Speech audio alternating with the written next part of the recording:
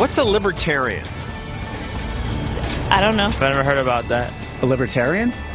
A librarian that maybe takes too many liberties?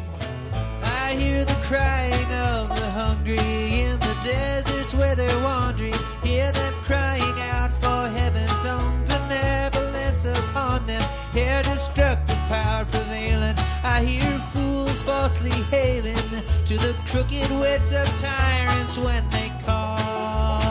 I hear them all, I hear them all, I hear them all. Hello and welcome to Planet Money. I'm Adam Davidson. And I'm Alex Bloomberg. Today is Tuesday, September 21st. That was a clip from John Stossel's show on Fox Business Network. You heard at the top. On our show today, we hear from a libertarian. Well, actually, two libertarians. That's right. This is part 2 of our fall election 2010 spectacular. I've been hearing on TV and the radio these people saying this election is going to be a contest between socialism and free market capitalism. And we've been talking about that here at the office, and it occurred to us that there's just two small little problems with that way of framing it. The first problem, neither side is actually socialist. Problem 2, neither side is entirely pro-free market either. The problem is it takes longer to say this. This fall is a pivotal election between a center-left coalition of interests and a center-right coalition of interests, neither side of which has a unified, coherent economic philosophy. Trips off the lips, doesn't it? It does, in a very public radio-y way. Right. All right, we're going to get to all these problems, but first we need to get today's Planet Money indicator from our very own radical centrist, Jacobo Goldstein. Hi, guys. Buenas tardes. Hello. Today's Planet Money indicator is 18. The Great Recession lasted for 18 months. It started in December of 2007. It ended in June of 2009. That's according to the official release out this week from this committee of economists that gets to decide these things. Right. The National Bureau of Economic Research has this committee, the Business Cycle Dating Committee. It's a bunch of very prominent economists who get together and basically look at a whole mess of economic data and say this is the technical period of recession. And what they mean by that is this is the period where the economy actually was shrinking. Now, of course, recession means something very different to the average layperson. Right. So if you asked a lot of people who are still out of a job, who have been looking for a job for weeks and weeks and weeks or years, if we're out of the recession, they would say, no, it still feels like a recession to me. But this committee of economists is saying that the economy overall did stop shrinking, and it stopped shrinking over a year ago in June of 2009. They are not, however, saying that the economy has healed and is, roaring back to life. Yeah, in fact, the official announcement that they put out this week explicitly points out that, often it takes a long time after a recession for the economy to really get back on track. And that's clearly the case right now. The economy is growing. It's just growing really, really slowly. It's still not back to where it was before the recession. I mean, what we have right now is basically recovery light. And clearly we need, extra strength recovery or something. All right. Thank you, Jacob. Yes, thank you very much. Thanks, guys. So on last week's podcast, we had a Marxist socialist, Richard Wolff, on to explain what socialism actually is and what a true socialist government might look like if one were to come to power in the near future. Today, we're going to have two libertarians on to explain what libertarianism is and what they like and what they don't like about the Democrats and the Republicans. We start with David Boaz. He's executive vice president of the Cato Institute and the author of Libertarianism, a Primer. Well, I like to say that libertarianism is the idea that adult individuals have the right and the responsibility to make the important decisions about their own lives. And our government today interferes with that right in a whole variety of ways. It tells us where to send our kids to school, how we have to save for retirement. It tells us what we can smoke and who we can marry.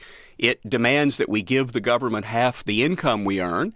And if you think about those things, you would pretty clearly say, well, yeah, it's mostly Democrats who want to raise our taxes and tell us how to save for retirement and how to give to charity, but it's mostly Republicans that tell us what we can smoke and who we can marry. So there are ways that both liberals and conservatives interfere with individual freedom and the pursuit of happiness. So one thing you often hear about libertarians, which drives libertarians crazy, I would imagine, is that libertarians are pro-business, as if that means they support any policy, whatever it is, as long as it helps a business. But David Boaz and lots and lots of libertarians I know say that's not how we see things at all. What we want is free market competition. We want every company out there fighting for success or failure based on their own merits, but that the government does all sorts of things to stifle competition and help rich companies crush new entrepreneurs. They see this in regulations or subsidies that help specific businesses but actually hurt the free market competition that they truly want.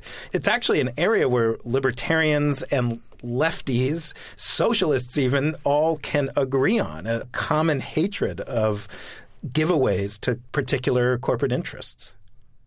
You know, you can have a press conference where Milton Friedman and Ralph Nader and a lot of their friends get together and say, let's get rid of farm subsidies, let's get rid of business subsidies, let's get rid of corporate welfare. And it doesn't cast a shadow over what Congress does over the coming year, because as long as we've got an interventionist economy, the people with the lobbyists are going to be the ones who have the power there.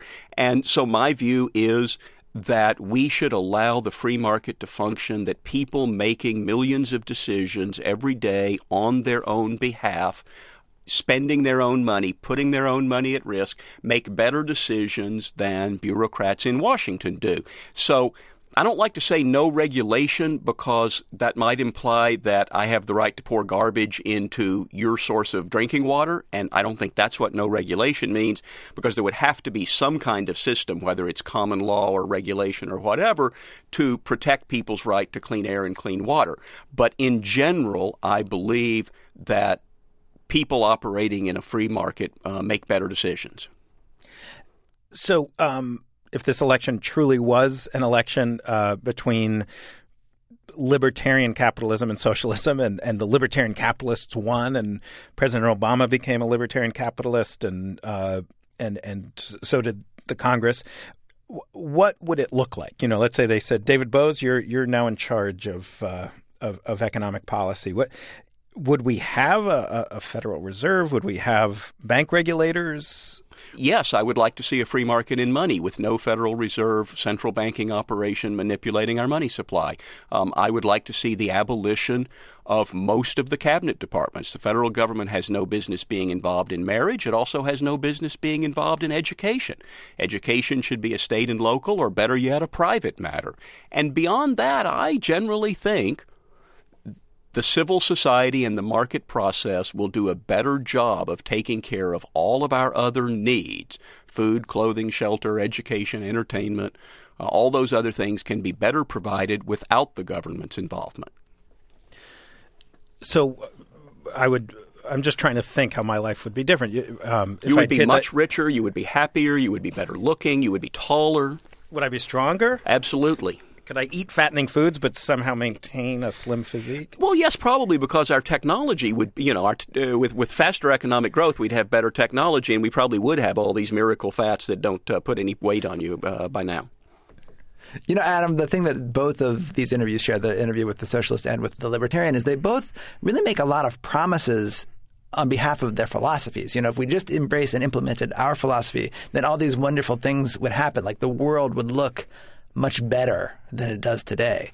You know, like the socialists, I remember talking about like, well, we would have universal health care, and we would have, workers would be much happier on the job. And then this guy's saying we would have magical technology that would enable you to eat as much as you want and never get fat. I got to say, in this one regard, what you just described, magical fats on the one hand and healthcare and job satisfaction, I would definitely take the fats. You would take the magical fat. Absolutely. All right, so I guess that's the true test. You are a libertarian. Well, I'm a fatitarian. The one other thing, though, that I think that these philosophies sort of share is that the radical new worlds that both of these philosophies promise, that is also the basis on which they're attacked, right? Yeah, exactly. I mean, you have people obviously attacking socialists, saying socialism would mean one central government authority that's going to end up being a dictatorship. It's Big Brother. Big Brother. It's going to make life much, much worse for the average person. And then on the other side, people worry that libertarianism will just open the floodgates for basically corporate Big Brotherism, like that corporations, multinational corporations will become bigger and stronger, and without some sort of government presence to keep them in check, they will run our lives, and sort of we will live under the thumb of the corporate oppressors. Yeah, I asked David Bose about that.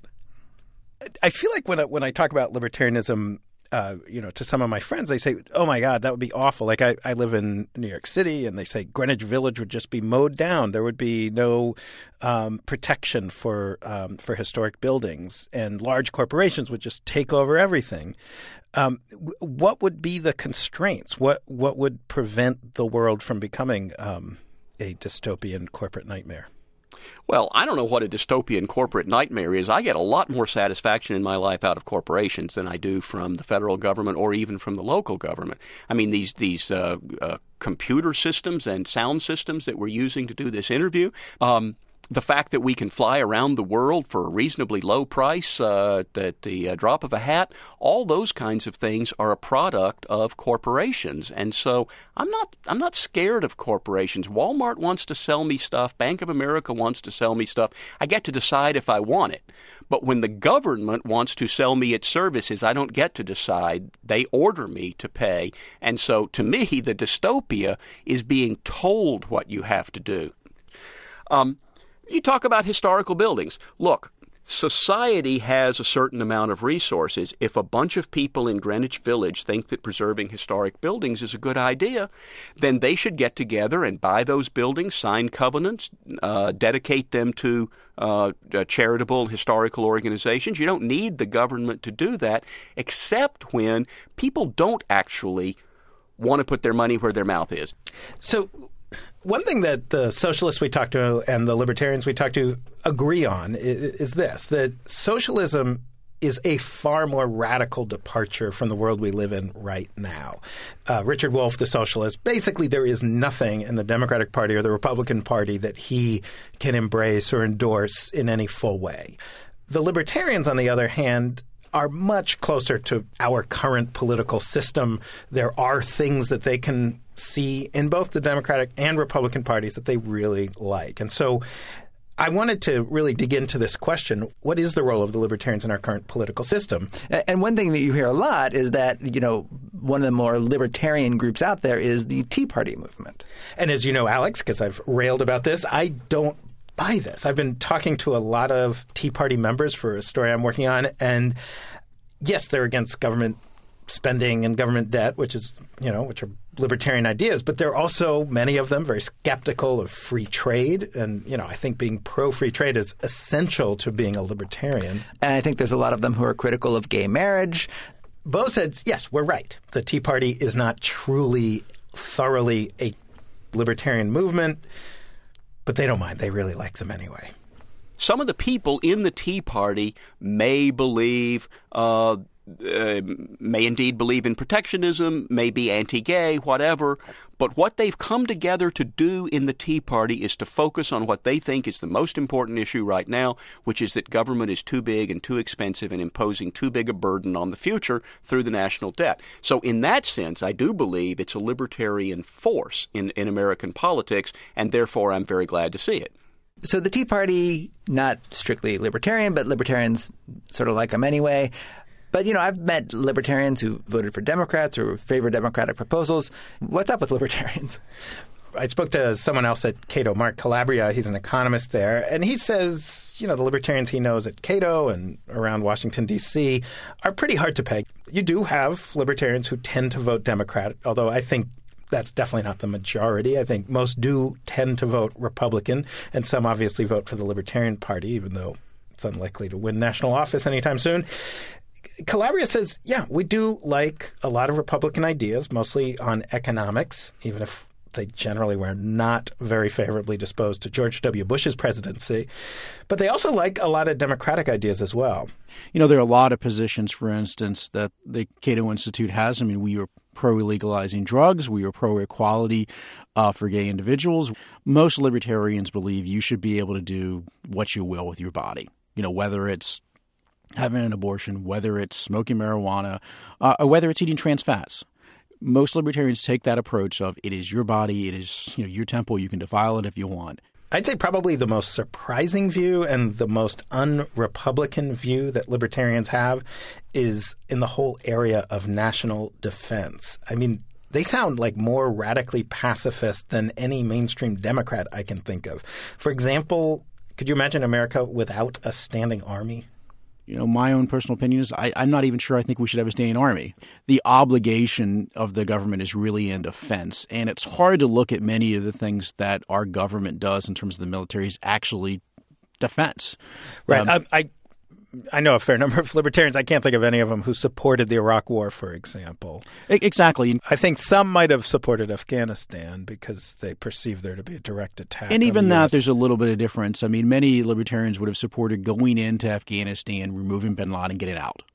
Libertarians approach, particularly the United States, as essentially a social compact. And so it's a common defense. Well, who is within that common defense? So I think most libertarians would take the perspective that the Constitution provides for a common defense of the citizens of America. That would pretty much rule out that we should be intervening in other countries to protect citizens of those countries. Yeah, I don't see a lot of Republicans voting to disband the Army and withdraw immediately from all overseas conflicts.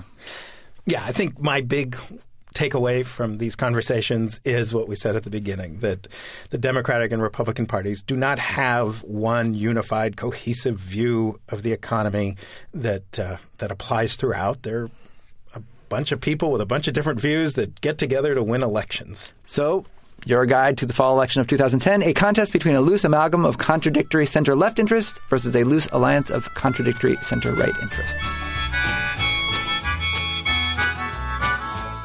If you would like to dig in and find out where you fit in this loose amalgam of ideas that is American politics, Jacob has links to readings on socialism and libertarianism at our blog, npr.org/money. Please send us your thoughts, your questions, and your comments to planetmoney@npr.org. I'm Alex Bloomberg. And I'm Adam Davidson. Thank you for listening.